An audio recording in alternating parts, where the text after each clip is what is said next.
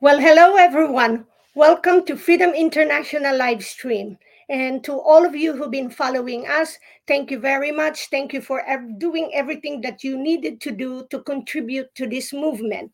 Okay, since we're always asking you, we don't really want to be talking to the wall, but we want you to be engaged with us. So don't forget at this moment, do like, subscribe, follow, share, and just do anything you can in order for you to listen intently and also to share. So I am Grace Asagra of Quantum Nurse podcast, and I am very honored and privileged at the same time to host this movement because it is high time that we present something legal and that's something tangible and doable. And with me is Roy Colan, who's been co-hosting me in many podcasts, and we met as a co-podcasters because we both feel like we have something to share even from a distance. So thank you.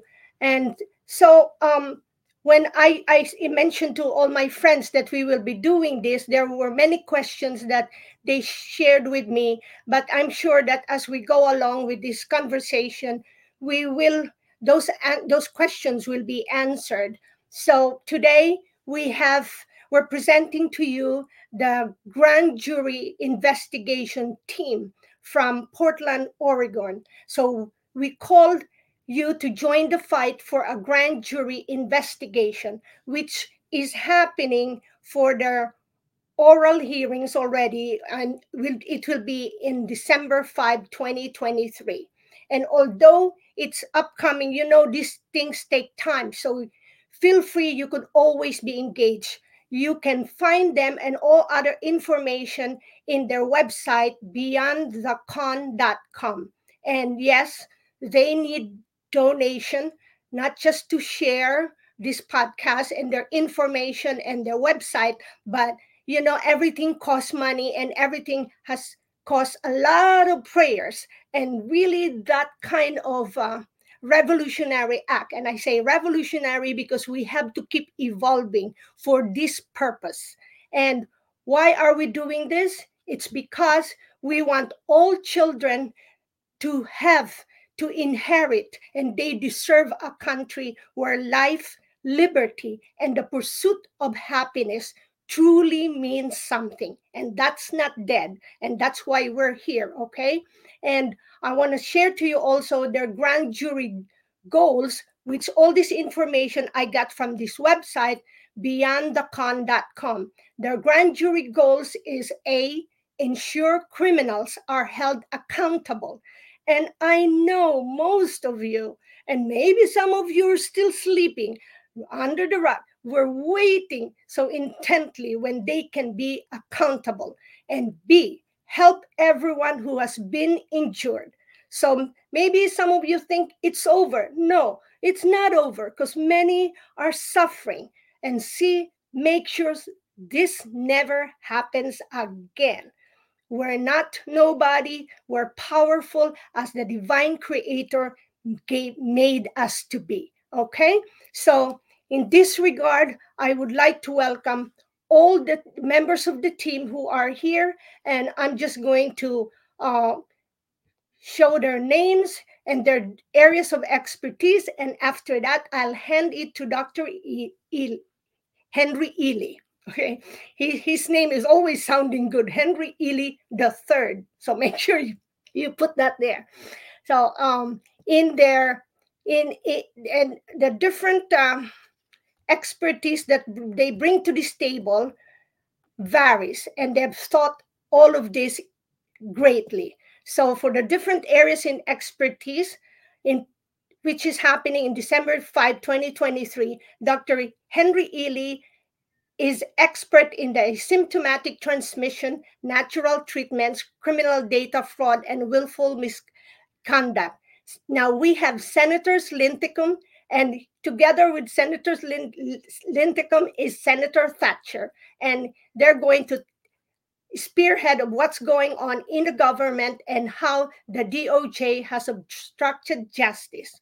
And of course, we don't have Steve Junkos today, but he is also the leading lawyer, and he will look into the law and willful misconduct. And we have Judge Paul Nally right now, and he will educate us in the grand jury education. Because later, I think he could begin with what is the grand jury.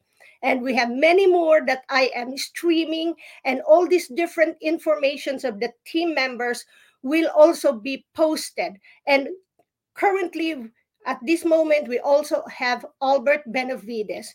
He is going to share to us about the VAERS analysis.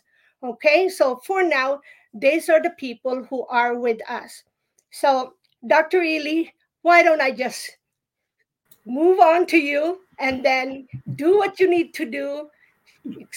Introduce yourself or introduce more the rest of your team, and I'll just be here. Roy and I will be here to support you. Grace, we appreciate that so much, and I would really love to have you ask questions on behalf of your audience as we're going through this. I think that would be fantastic. If something doesn't make sense, or if there's just a really good question, I think it'd be fantastic. We'd love that. Roy as well. We would love to have those questions and really create that interaction here. Big shout out and a lot of gratitude to your entire audience. We greatly appreciate this opportunity to speak on this topic. We've been at this for 3 years, and we have to give an update to the audience on Friday, this past Friday, at the last hours, like they've been doing throughout this last 4 years, where they issue anything that could be controversial. They always issue it on a Friday late, right? So people go into the weekend. That happened, unfortunately, to us too. Maybe fortunately, we don't know yet. But the three appellate court judges have revoked our right to oral arguments. They said in a letter to our attorney, Steve Jonkis, late on Friday, this past Friday, that they have all the information they need. The briefs that have been sent in from both parties are thorough, and they are prepared to make a unanimous decision. Now, I think all of us understand what that decision likely is going to be. And that is going to lead us into finally getting where we really wanted to go with the Supreme Court. This case has been moving towards the Supreme Court ever since we filed it last March. And now we will finally, according to Steve Jonkis, be able to file an appeal on this if it doesn't go in our favor, and be able to get in front of the Supreme Court, where this was always going to land. Now, what we are going to do is we are going to initiate phase 2 of this grand jury process, because this is a huge process, and Judge Nally is going to educate people on the power and scope of the grand jury. What our team is about to do in phase 2 is go in and update all of our grand jury petition, because there has been so much information that has come out since March of last year. We're going to update that, and we're going to provide templates to everyone in the country to be able to access their county grand juries, over 3,400. So when people are wondering, well, what can I do? What can I do? What can I do? We certainly appreciate the donations. Don't get me wrong, but we want you to get into this fight. And we want to put tools in your hand with instructions on how to use those tools starting in January. So what we're asking everyone to do is to join us on December 5th at beyondthecon.com. We are going to have a live stream set up for everyone to come on there. So it's going to be December 5th at 5 p.m. Pacific. We're going to do a very short press conference on what's going on during the day, if we did get a word in from the appellate courts. And then we are going to launch a Q&A session for everybody and set the stage for how we are going to construct all this. People behind the scenes and working with our team have already started putting together the structure for how we're going to pull this off nationwide starting in January. So we're really excited about phase 2 of this initiative. What we want to share with the audience briefly is what happened, and really the understanding of why, Grace, Roy, why we're doing this. The second part of our mission is to help people who have been injured. And I think we've all seen the people who've gotten the shots were lied to. They certainly did not get informed consent.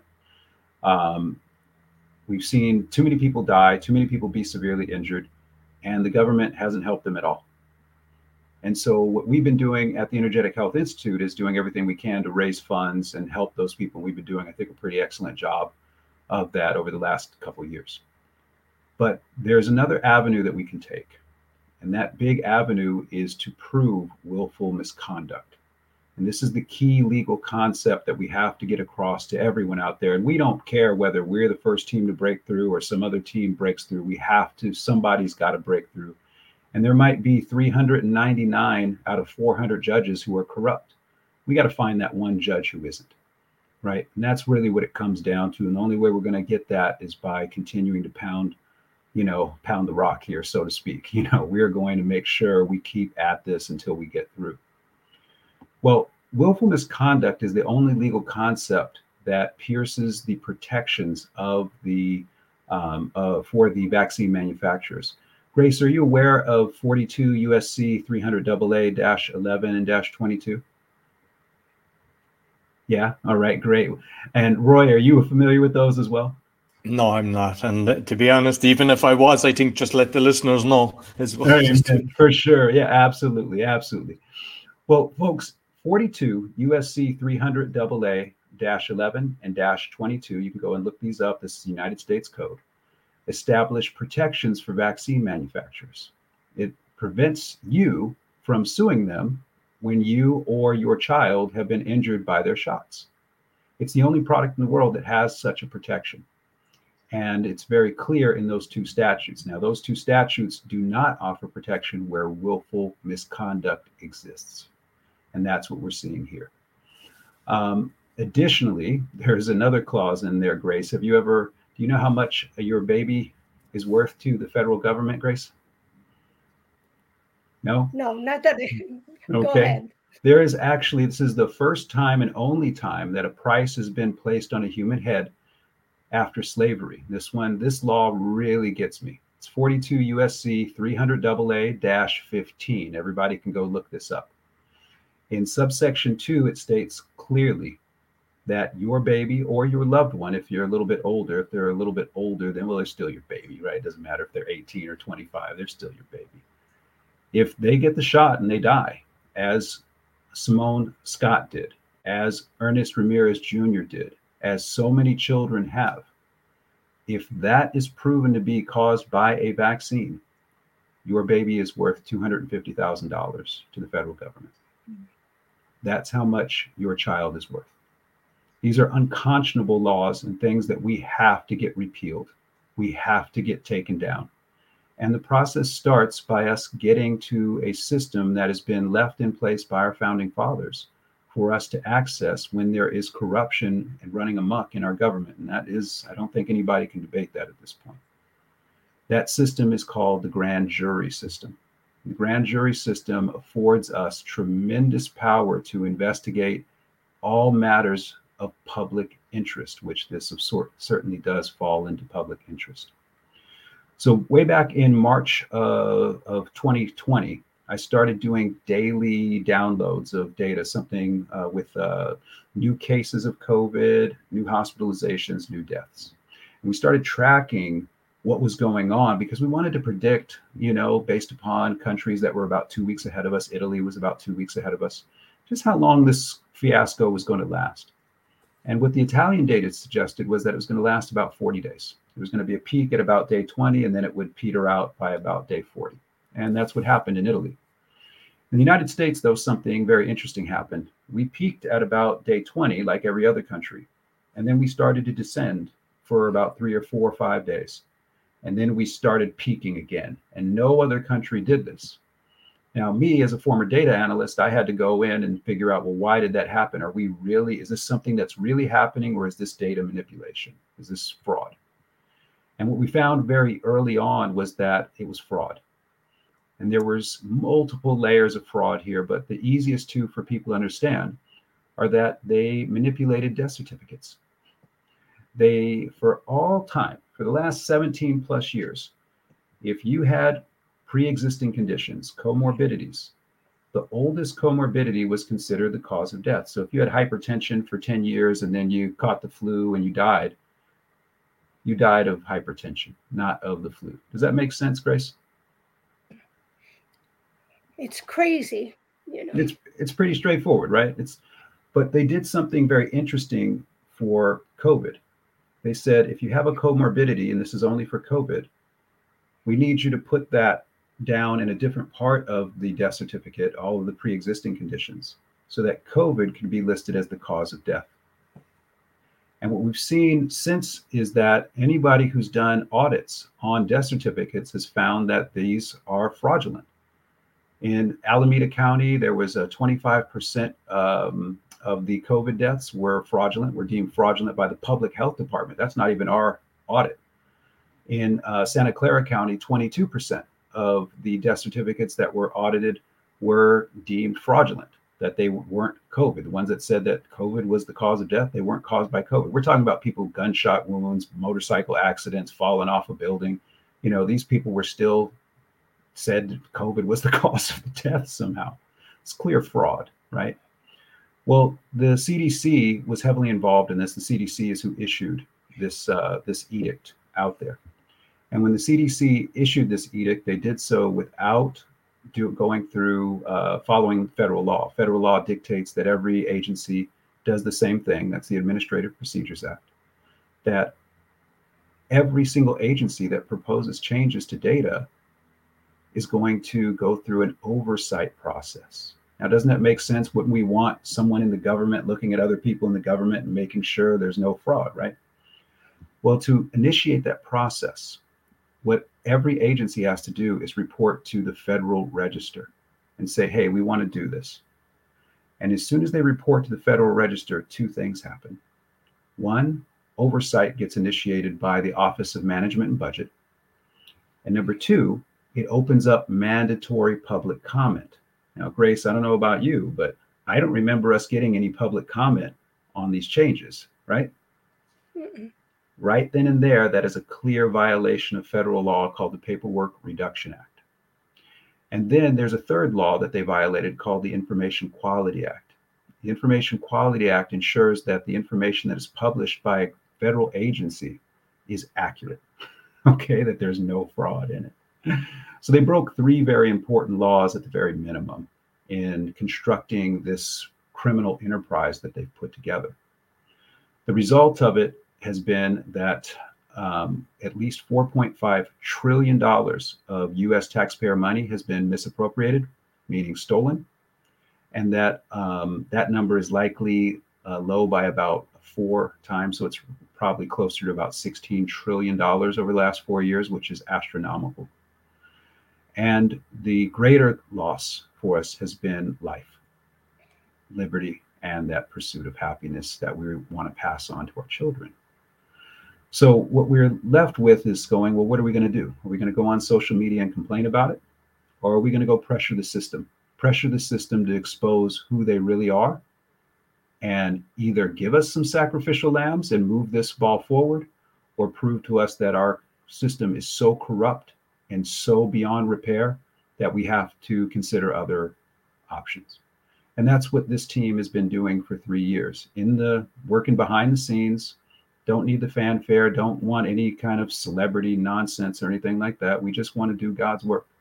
And in our opinion, what we do every single day that we come together is God's work. And we've been very blessed over the years to add very important people along the way, experts in their topics, like Judge Nally, who's the expert in the country, in my opinion, on grand jury system. Albert Benavides, who's the expert on VAERS in the entire country and data analysis.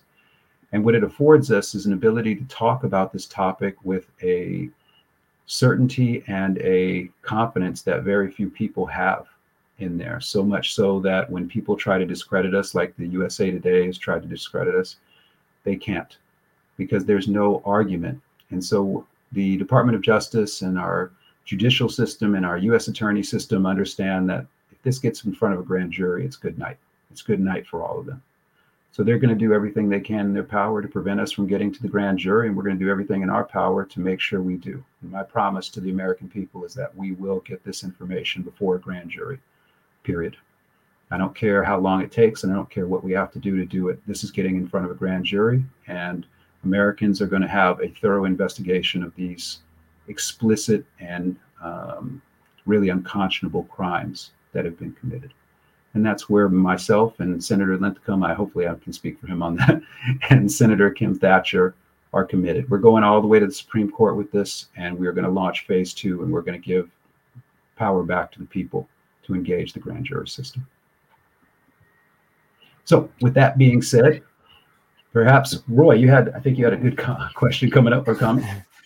Yeah, well, I mean, first of all, you were saying that trying to get other people to do the same thing, and it doesn't really matter who wins as long as you get a judge that will accept it. Is this something that you're trying to encourage internationally as well, or trying to just do it in the States? Because this has happened internationally. I mean, the fraud has been all over the world. Yeah, I think we just saw Poland, right? I think we just saw Poland say, we don't want any more of your shots. They won out of the contract with Pfizer. And this is what's so crazy about this, right? Pfizer gets to sue Poland, but nobody can sue Pfizer. This is so astronomically insane. I think there are applications for sure, and I think what we'll be able to do, Roy, in sharing our exhibits and our updated exhibits, is that they're all going to be like we always do: cited, referenced, verified, and people in other countries can take that information and can take our template and construct it in the manner they would need to for their legal system. We don't have any expertise in international law, and we don't claim to, but we do have a very real openness to collaborate with anyone who's got their heart in the right place. And we've seen, unfortunately, over the last couple of years, there have been some actors who've come into the health freedom movement who have defrauded the American people even more and made claims about what they can and can't do. We've seen fictitious grand juries pop up, and I've been behind the scenes trying to work to get those shut down because they actually do a disservice, in my opinion, to what we're doing here. We have to, if we're going to take real measures, we have to make sure we're willing to be in this fight for as long as it takes. This is a fight losing is not an option here. It's just not an option. So we're going to work with whoever has their heart in the right place and is willing to do the work, whether it's at a county level American or whether it's somebody internationally. Our job here is to provide the means with which a person can win a fight. And that's what we're doing here. And with the jurisdiction in the courts, because unfortunately, I think we all realize that the whole system all over the world is corrupt, because when a political party changes, the top judges changes. And have you kind of investigated a system that can be created without going into the den? And, because it's kind of living in hope. Oh, we hope that we get a judge that will work. But the reality is there's so many of them that are corrupt. I know there's decent people out there, but they're kind of threatened as well. I mean, I've seen even some people that have been on my show and everything, just hearing some of the situations. Mm-hmm. When somebody stands up and sticks up against them, they do everything in their power to crush them, threatening them, their job, threatening their pension and everything. And just how are you navigating that? Well, there's two things with that. Number one, the first principle that we work from is the greatest energy always prevails. And I think you just have to be in the mindset of that. My love for life, liberty, and the pursuit of happiness is far greater than their love of evil and corruption and tyranny. And I think that's the approach that we take for it foundationally with everything. There's always an expectation to win. We know God is behind us. God just asks us to do the work. Let's do the work. The second part of it, though, is understanding that, in the United States, this system does already exist. Our founding fathers had the wherewithal to understand governments and people within governments, because that's really what's going on, have always the temptation to become tyrannical and corrupt. And especially if there is collusion among them, collusion that in this case could easily be construed as treason. So I think what we want to do is make sure a big part of what we are offering is not just information, but an education on the power that people actually possess. They want us to go on social media and complain and get outraged because that just weakens us. They don't want us organizing, right? They didn't want us. They wanted us all locked down. They don't want us organizing. They don't want us doing what Dr. Martin Luther King suggested, that people who love peace better start organizing as much and as well as the people who love war. And I think that's where we come in, is let's get ourselves really organized. Let's make sure that we are beyond reproach, that we are impeccable with everything that we are offering, and let God and the truth come to light. It always comes late to the party. Like Mark Twain said, the lie will travel halfway around the world while the truth is still putting on its shoes, right? In this case, probably traveled around the world about a bazillion times before the truth put on its shoes. But that's okay, because the truth ultimately will put on its shoes, and we want to be the deliverers of that truth. So I think for us, it's making sure that we don't give into despair and hopelessness. Like I said, I don't care if I come across 399 courts that tell me we want nothing to do with you. I'm going to go to that 400th court because all I need is one. And that's the attitude that we have with it. So to better explain that, though, Roy, why don't we bring on Judge Paul Nally here to educate us about the effectiveness of the grand jury system and what it is, because it's something that once you start learning about it, the light bulb goes on for people instantly. This is the solution. I get it. I finally understand why this is so important.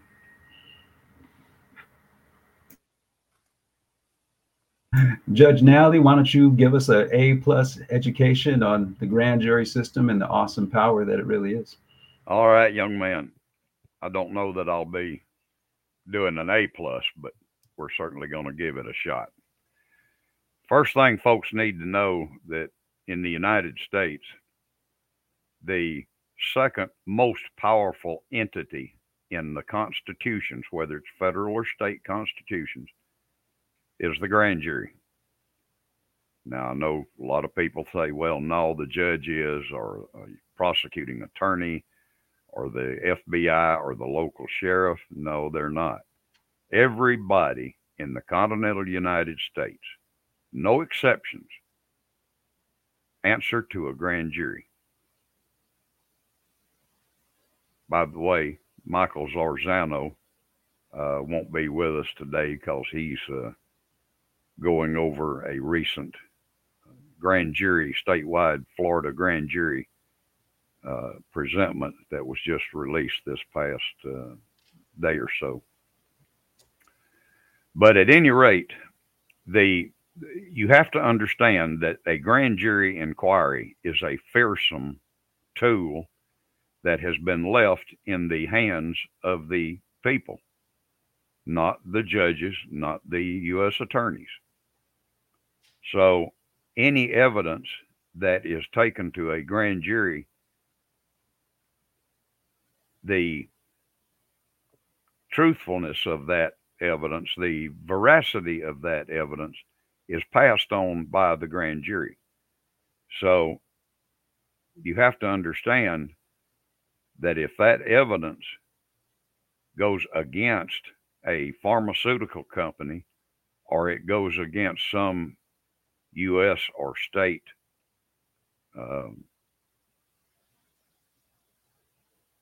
executive, they're subject to being presented to a criminal trial where they can lose their liberty. So from the standpoint of the power that is left in our constitutions, the grand jury is the one place where our neighbors, not government officials, our neighbors get to look at the evidence that exists. They determine what is true. It is part of their oath that they will diligent inquiry and true presentment make. And by the way, they're the only ones whose oaths of office require them to be truthful. Any other public official that takes an oath of office can look you square in the eye and lie to you through their teeth, but not a grand jury. A grand jury is obligated under their oath to tell the truth. And we, as citizens, have a responsibility to know the truth.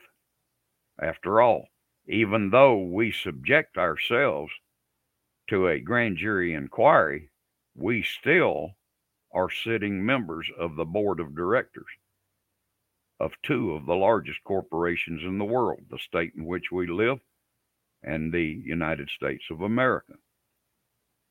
The constitutions are nothing more than charters in contract law. And it's past time that the people understood that. But unfortunately, we got a little lax. We've got to admit, we got a little lax in our education. We didn't pay attention, and our fathers and grandfathers did not force upon us the understanding of what the grand jury really is and how it can be used. Consequently, our educational system in this state and this nation have done an absolutely marvelous job in educating this people to the maximum level of their acceptable ignorance. And that acceptable ignorance is turning us into servants and slaves of our public servants. So, at any rate, the grand jury is the one place where evidence can be taken and sifted through and determined whether or not the evidence is valid or if it's invalid. And if it's valid, then it's up to the grand jury to determine the results of their inquiry. And with that, I'll yield for any questions. I got a question for you, Your Honor. Sure, far away. So it's a grand jury is made up of people like you and me, right? They're our neighbors. If they wanted to, say, subpoena Anthony Fauci and the records surrounding all of the communications between him and the government and Pfizer and Collins and all these people within the federal government, would they be able to do so? Yes, they would. Now, of course, when you're talking about subpoenaing individuals who are subject to presentment or indictment, you have to understand that there's one thing the grand jury cannot do, and that is, as was stated in, I think it was Justice Powell in U.S. v. Calandra, where he made the statement that the grand jury itself cannot violate any valid privilege, whether established in the Constitution, the statutes, or the common law. And one of those immunities is the right not to testify against yourself. So bringing Fauci in to provide testimony to a grand jury would be a bit tricky. And the reason it would be is because if you want him to tell everything about everybody he knows about and can prove, then you're going to have to give him immunity from prosecution, what they call transactional immunity. You may not want to, the grand jury may not want to do that. The grand jury may want to hold government officials criminally liable for the degree of the conduct that they have been engaged in. And by that, I'm talking about the information that comes through the VAERS reports or comes through John's analysis of the death certificates, especially where children are concerned. So they might not want to question him, but they might want to question everybody that works for him, which they can do. And yes, they can. Nobody is immune from a grand jury subpoena. So if a grand jury were to subpoena you, myself, Albert, Senator Linthicum, and we refused that subpoena, what would happen to us? Well, obstruction of a grand jury proceeding, if I remember correctly, is a federal felony. So, if we're going to do that, we certainly should, as a matter of precaution, pack a toothbrush, a towel, and a bar of soap on a rope and get ready for a change of residence to the nearest federal facility. For sure. For sure.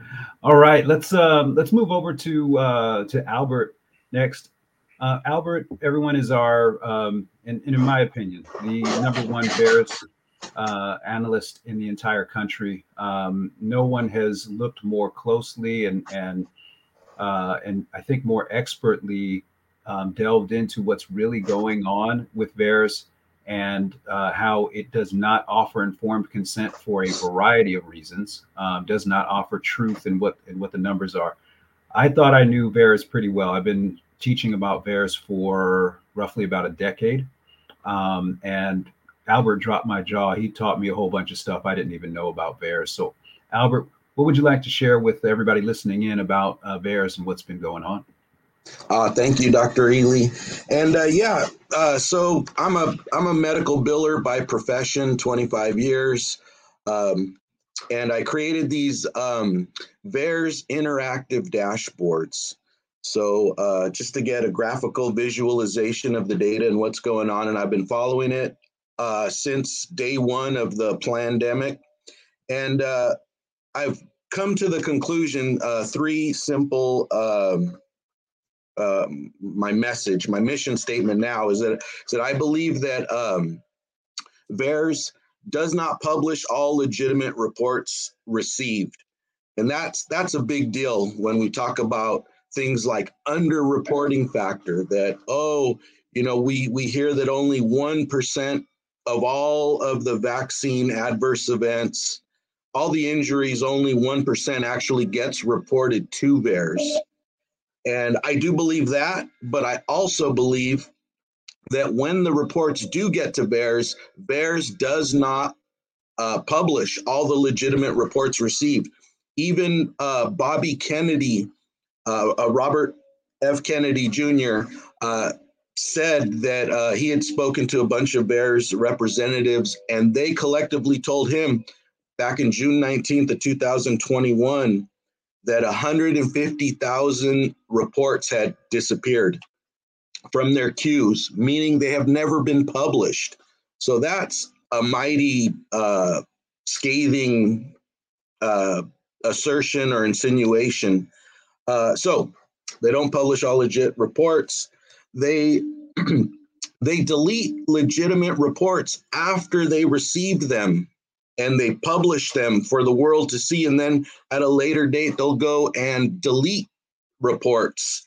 They can delete reports under two premises that I fully agree with, that A, it was a duplicate, or B, that it was a fake or false report.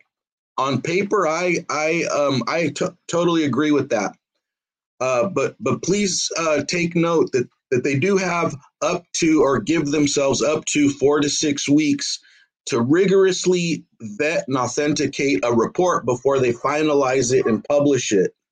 So within that 4 to 6 weeks, they should be capturing fake reports or duplicates, and going, oh, we're not going to publish this one. So therefore, those reports are not legitimate in the sense that they were a duplicate or fake or false.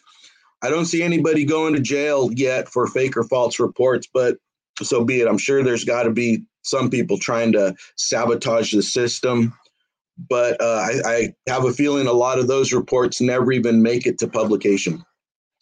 So with that, they still found the need to delete over 31,000 reports, just COVID-19 reports. And of the 31,000, 1,100 have been death reports. Babies, kids, adults, they've even deleted a dead Pfizer trial patient that stuck out like a sore thumb when that report was in there, because the person had a vax date of September of 2020 with a Pfizer jab, 3 months before the rollout. So it's like, that's why they stuck out like a sore thumb. And then about 3-4 months later, after it was published, it was then deleted. And so those are the kinds of things that's like, wow, you even delete dead trial patients, and you're not held accountable or an explanation, because it is definitely not a duplicate, and I can't find, it doesn't look fake or false to me, submitted by a contactable physician.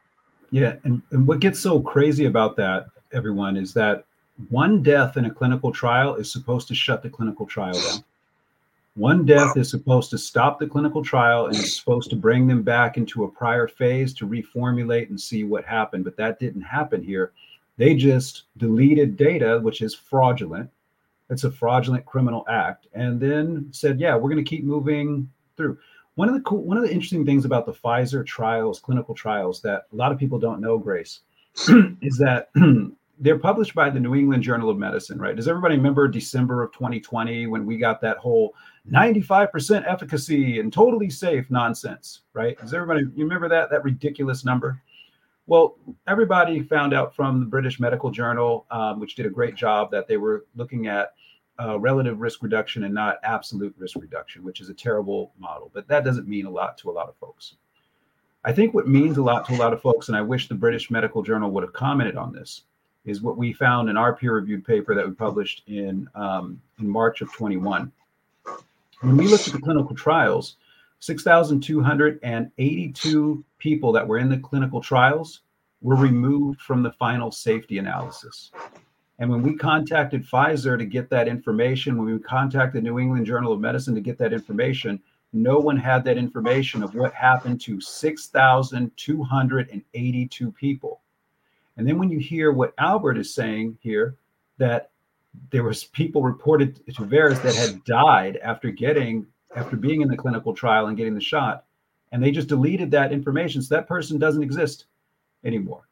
That, I think you can see the scope of the fraud. And I don't think anyone needs that kind of proof anymore about, hey, this is fraudulent. We all know it's fraudulent.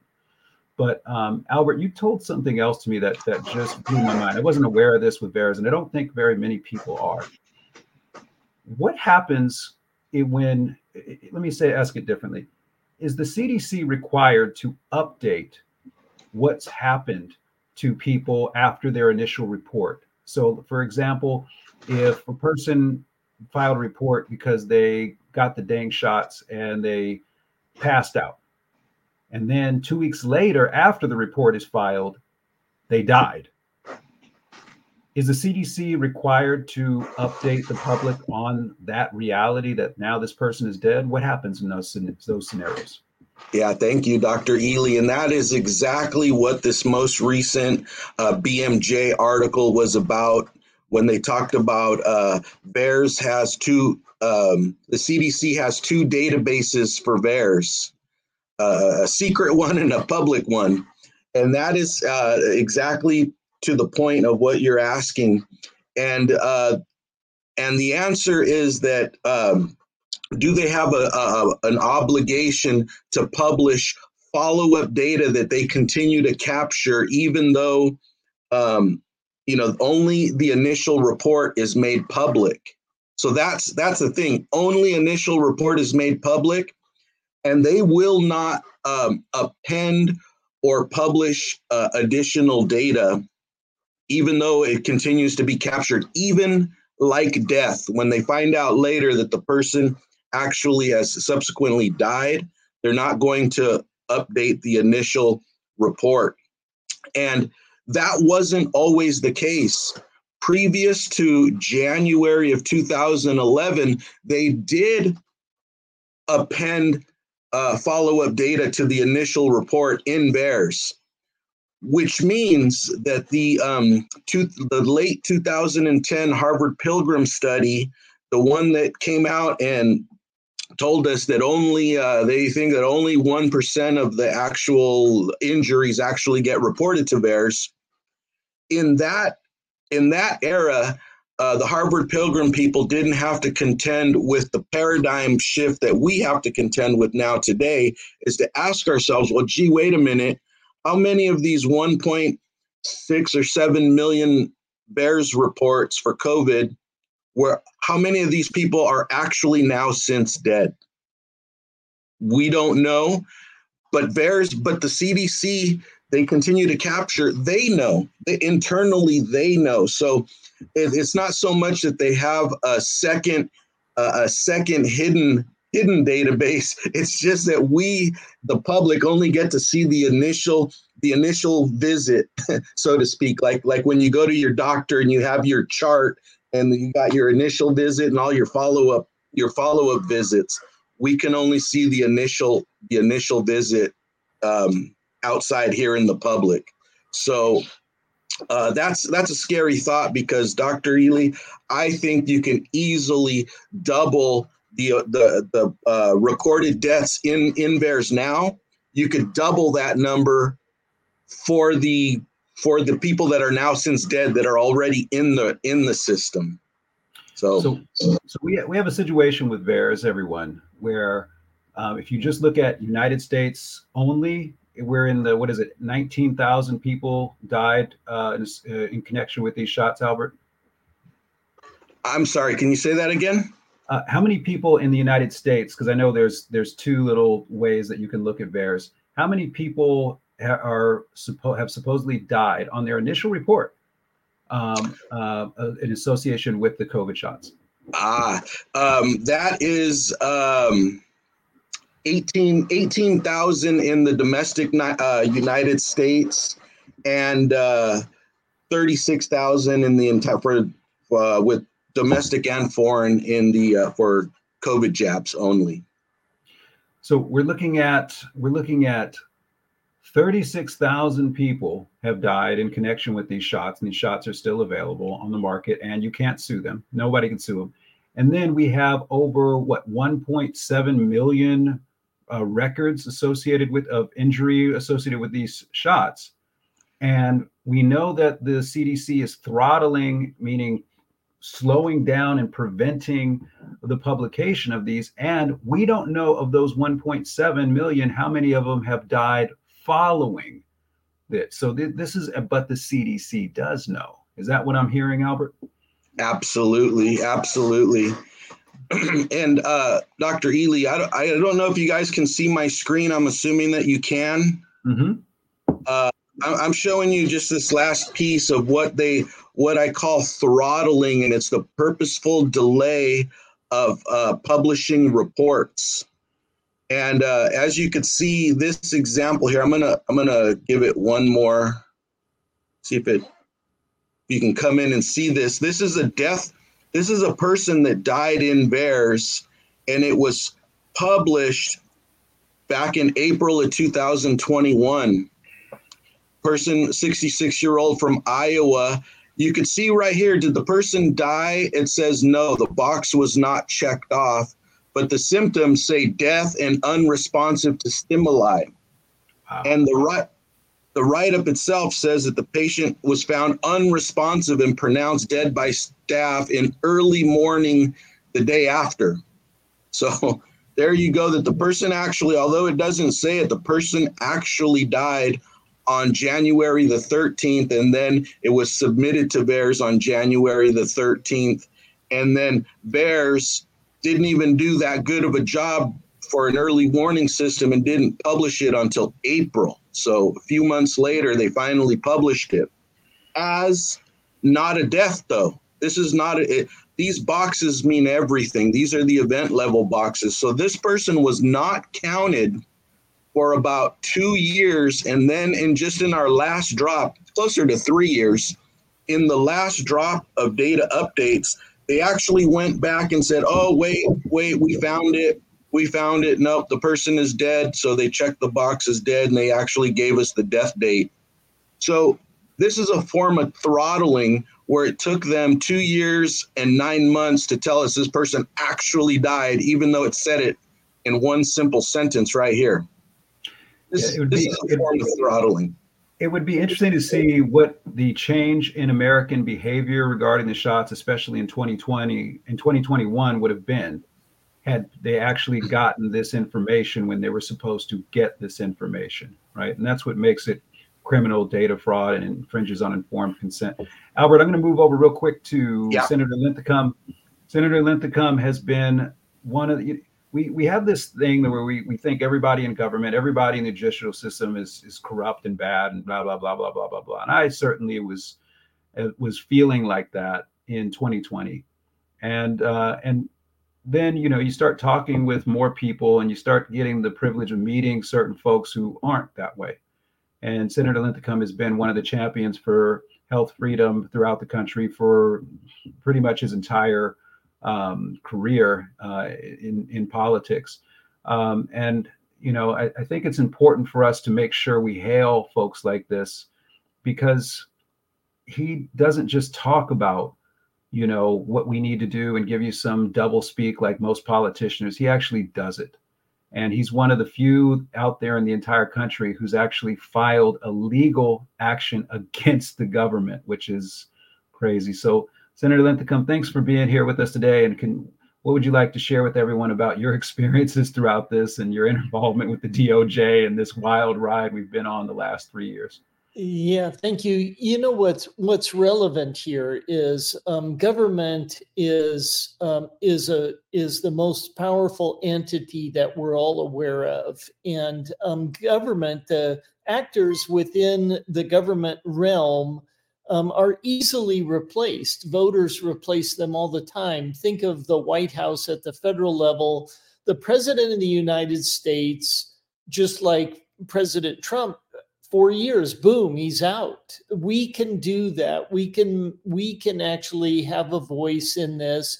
But in the meantime, what we see the corruption and wholesale manipulation of government agencies and power, where people were coerced or forced or whatever into untested experimental gene biologics. We now know that RNA modulated biologic injection can integrate into every individual's DNA.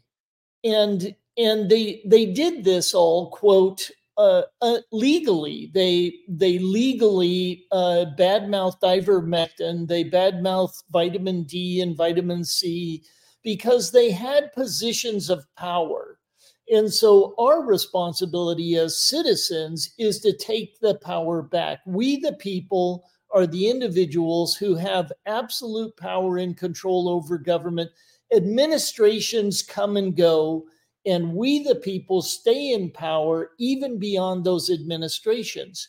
And what our grand jury petition essentially organizes, it organizes the dates and times and specific violations of the Information Quality Act and the Paperwork Reduction Act.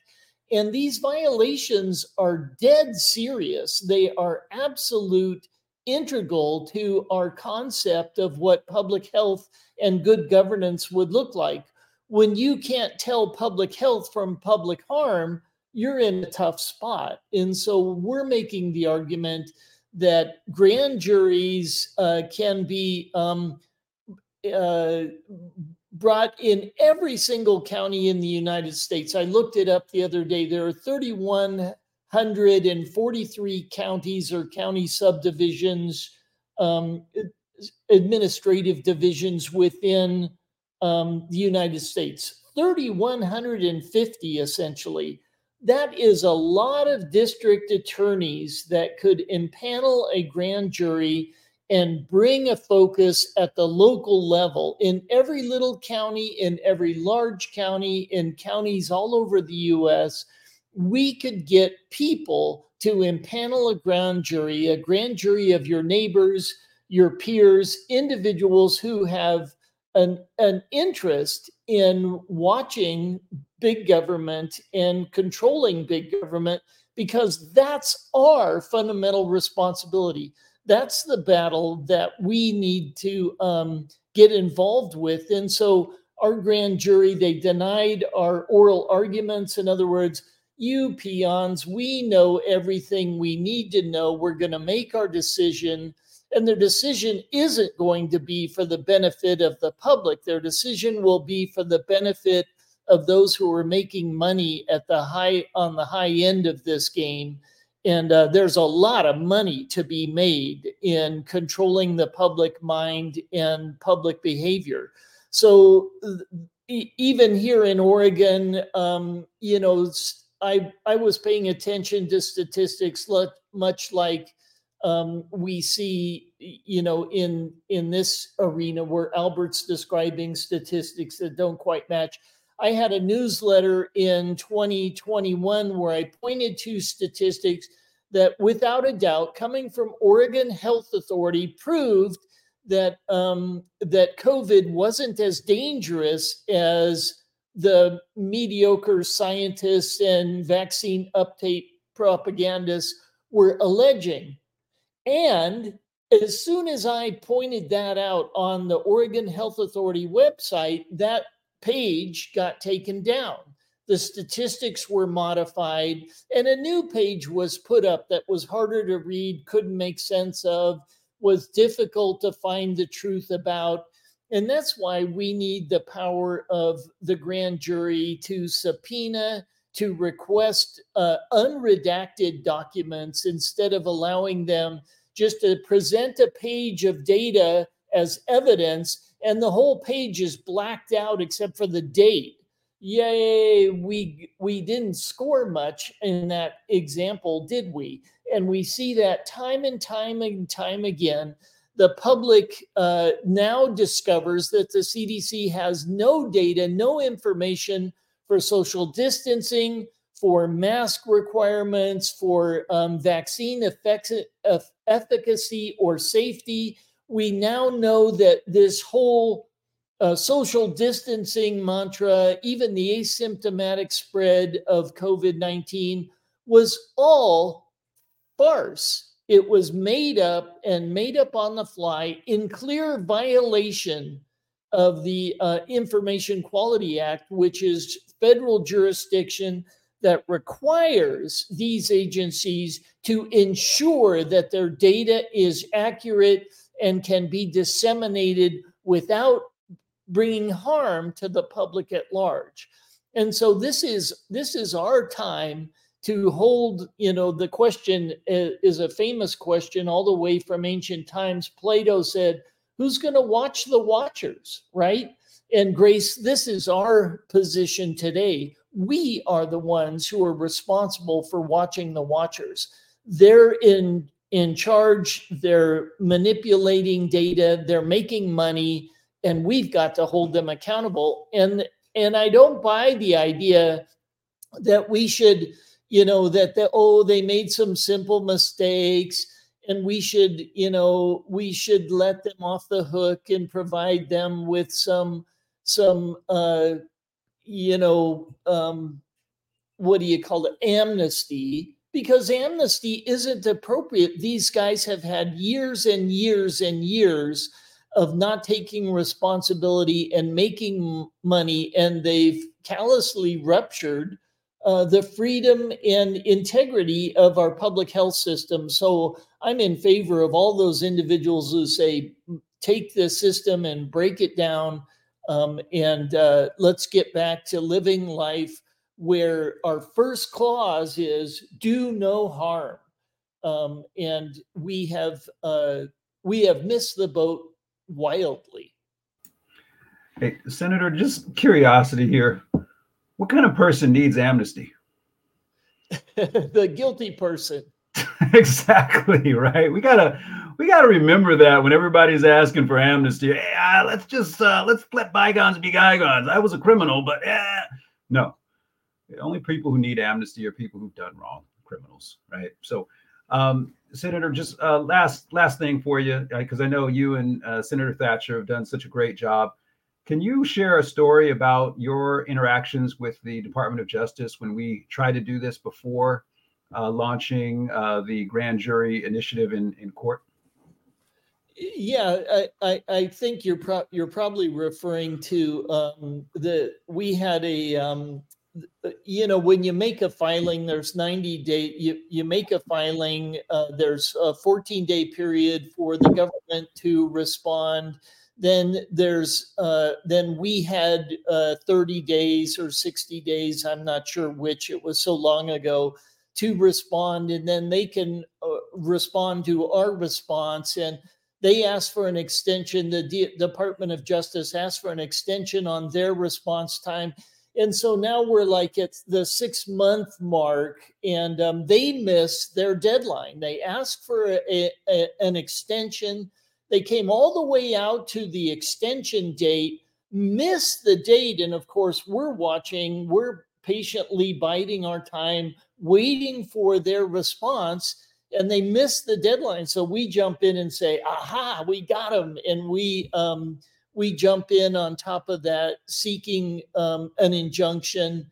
What they turn around, and the attorney who had filed this makes the claim that, oh, I had my dog was sick, and I was busy at the pet vet with my dog, and that's why I didn't get the paperwork in on time. And now this is a 90-day extension. This is way the heck out on the calendar, but by golly, and the judge grants the another extension. They turn around and get their document back in really fast, and it's just criminal. And when I was a kid, I don't think my dog ever ate my homework, but I can imagine any little grade schooler coming up with that excuse. Oh, I'm sorry, teacher, the dog ate my homework. That's why I didn't turn it in this morning. And that's the way the DOJ is treating us. They're treating us like we don't have brains, we don't have minds, we don't understand right from wrong, and we are essentially, quote, powerless because they've got all the controls at their fingertips. This is the beauty of the grand jury. We have 3,150 elected district attorneys. Some people play golf with the district attorney. Others have wives that are friends with the district attorney. Their kids play soccer together. That district attorney is a perfect place to focus efforts, because that district attorney is locally accountable to the public that elected them to office. And so that's 3,150 opportunities for the people in the United States of America to grab this by the heels and come to a position where they say, we demand a response, a legitimate response, not some PR piece coming from the CDC. We've seen enough of that. We're interested in holding you, our DA, accountable for impaneling a grand jury and getting the grand jury of our peers and individuals who have been harmed, get them into the juror chair, and let's see how this comes out at the end of the day. And so our template we've got a template at the federal level, and we will be working on making that a template that will work at the local level too.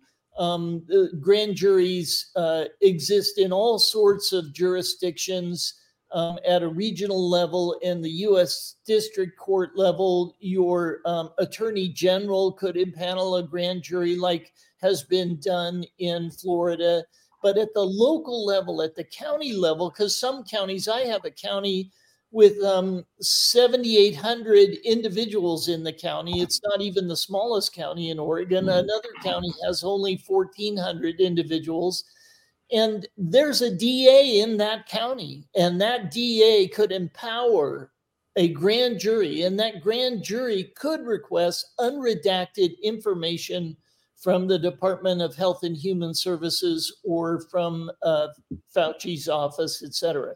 So this is an important lever that we have to hold government actors accountable. Amen. I don't know if everybody can hear me. Can everybody hear me? My video is frozen for some reason. I tried to get it working. Thank you so much for that, Senator. I think what stands out for me is that the Department of Justice is defending the criminals that we're accusing. And that what was very interesting in that scenario was we were supposed to get, under the law, a default judgment in our favor and be able to get the information to a grand jury pronto. Instead, what the judge did was he afforded the Department of Justice more time that they didn't even request. They gave them more. So you can see the collusion here, and it doesn't take a genius to figure out what's going on. But what I want to say, just exiting out here for today, is one, Grace, Roy, thank you so much for having us. Thank you to everybody in your audience for listening in. We really appreciate everybody staying aware of what's going on here. And we invite everyone to join us at beyondthecon.com at 5 p.m. Pacific on December 5th. That's next Tuesday, so that we can have a press conference following what should have been oral arguments for us, and we can to have a Q&A session and launch phase 2 so that we can put templates and information in your hands so that you in 2024 will be able to pressure the system in the counties in which you live. So go for it. Henry, before you exit out, I just want to share 3 questions, and I think, some of you will be able to answer it. This one, I think, let's say the question about if maybe for uh, Judge Nally, do you know what happened to the grand jury that happened in Europe, or the grand jury done by Reinhard Fulmich? No, I'm sorry, I don't. I did not keep up with that. Can I comment on that, Grace? Perfect. Go ahead. Yeah, that was not a grand jury. That was sadly, in my opinion, and I mean no disrespect to anyone who contributed to that. I know one of our dear friends, Anna Garner, was involved in that, and she's just of incredible integrity. But I have great concerns about Reiner and what he did with that. I felt like it was misrepresenting what it was, and it was giving people hope that it was some Nuremberg trial, when really what it was an educational opportunity to help people understand what was going on. It was a mock situation whereby he was attempting to show what could happen if this went down. The problem was that it was either misconstrued or poorly expressed. And this is the danger of people going out and saying, hey, we're going to hold our own grand jury. In the United States, and I want everybody to be very aware of this, it is a federal offense to impersonate a federal official, and a grand juror would constitute that. So if you are calling yourself or trying to convene your own grand jury, you can bring the full force of this corrupt government down upon you in doing so. So you want to be very careful about that, for starters. And I didn't like what happened with that one at all. Not the information or the people who were involved. I just didn't like the concept of it. I thought it was very misleading to the public, and that people were calling it a grand jury is evidence of that. Oh, thank you so much. Then the other one is, if any of you knows what happened to the Brunson brothers petition to the Supreme Court. Not familiar with that petition. Is anybody familiar with that? I'm not. The last I heard was the Supreme Court declined to hear their petition. That was the last I heard. But they do have a legitimate claim, and I've tried to get in touch with them to recommend that they take their claim to a grand jury, but I wasn't able to. Thanks, Judge Nally. And this one may be for Albert. Won't the insurance companies have a good picture of death or adverse effects due to vaccines?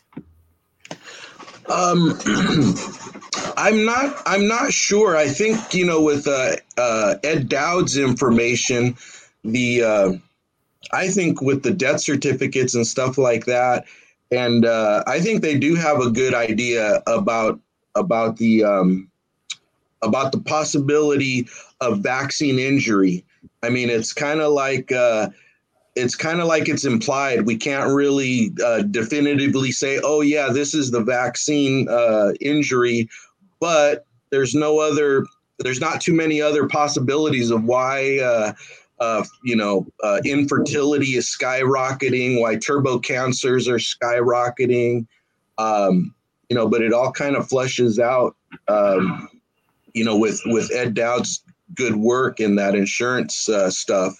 But this is a good time to say that I truly believe that the underreporting factor, if you call it, is probably closer to that 100, the X factor of 100. So if they're telling us 18,000 people have been are in the VAERS system, domestic Americans, and you can multiply that by 100 and call it 1.8 million people maybe have died from this vaccine, I really think that that's probably closer to the truth than the 18,000, or even what the pro-vaccine people might say that 18,000 is too many and it's over.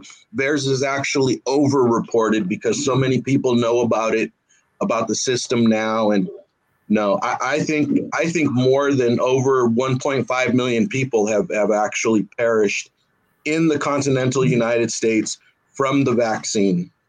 And that's not even the big payout for big pharma. I think the big payout is the infertility that it's causing in males and females of childbearing age, particularly the females of childbearing age. So this is scary. This is really scary. I think it's a possibly a depopulate. I do believe it's a depopulation plan, but I'll leave it there. Yeah. Thank you for that response. Thank you for educating us. Then, if I'm not mistaken, this is the first grand jury that's happening in United States. Is that correct? This is the first attempt at, well, for we get caught up, I think, in who's first and everything like that. It doesn't matter.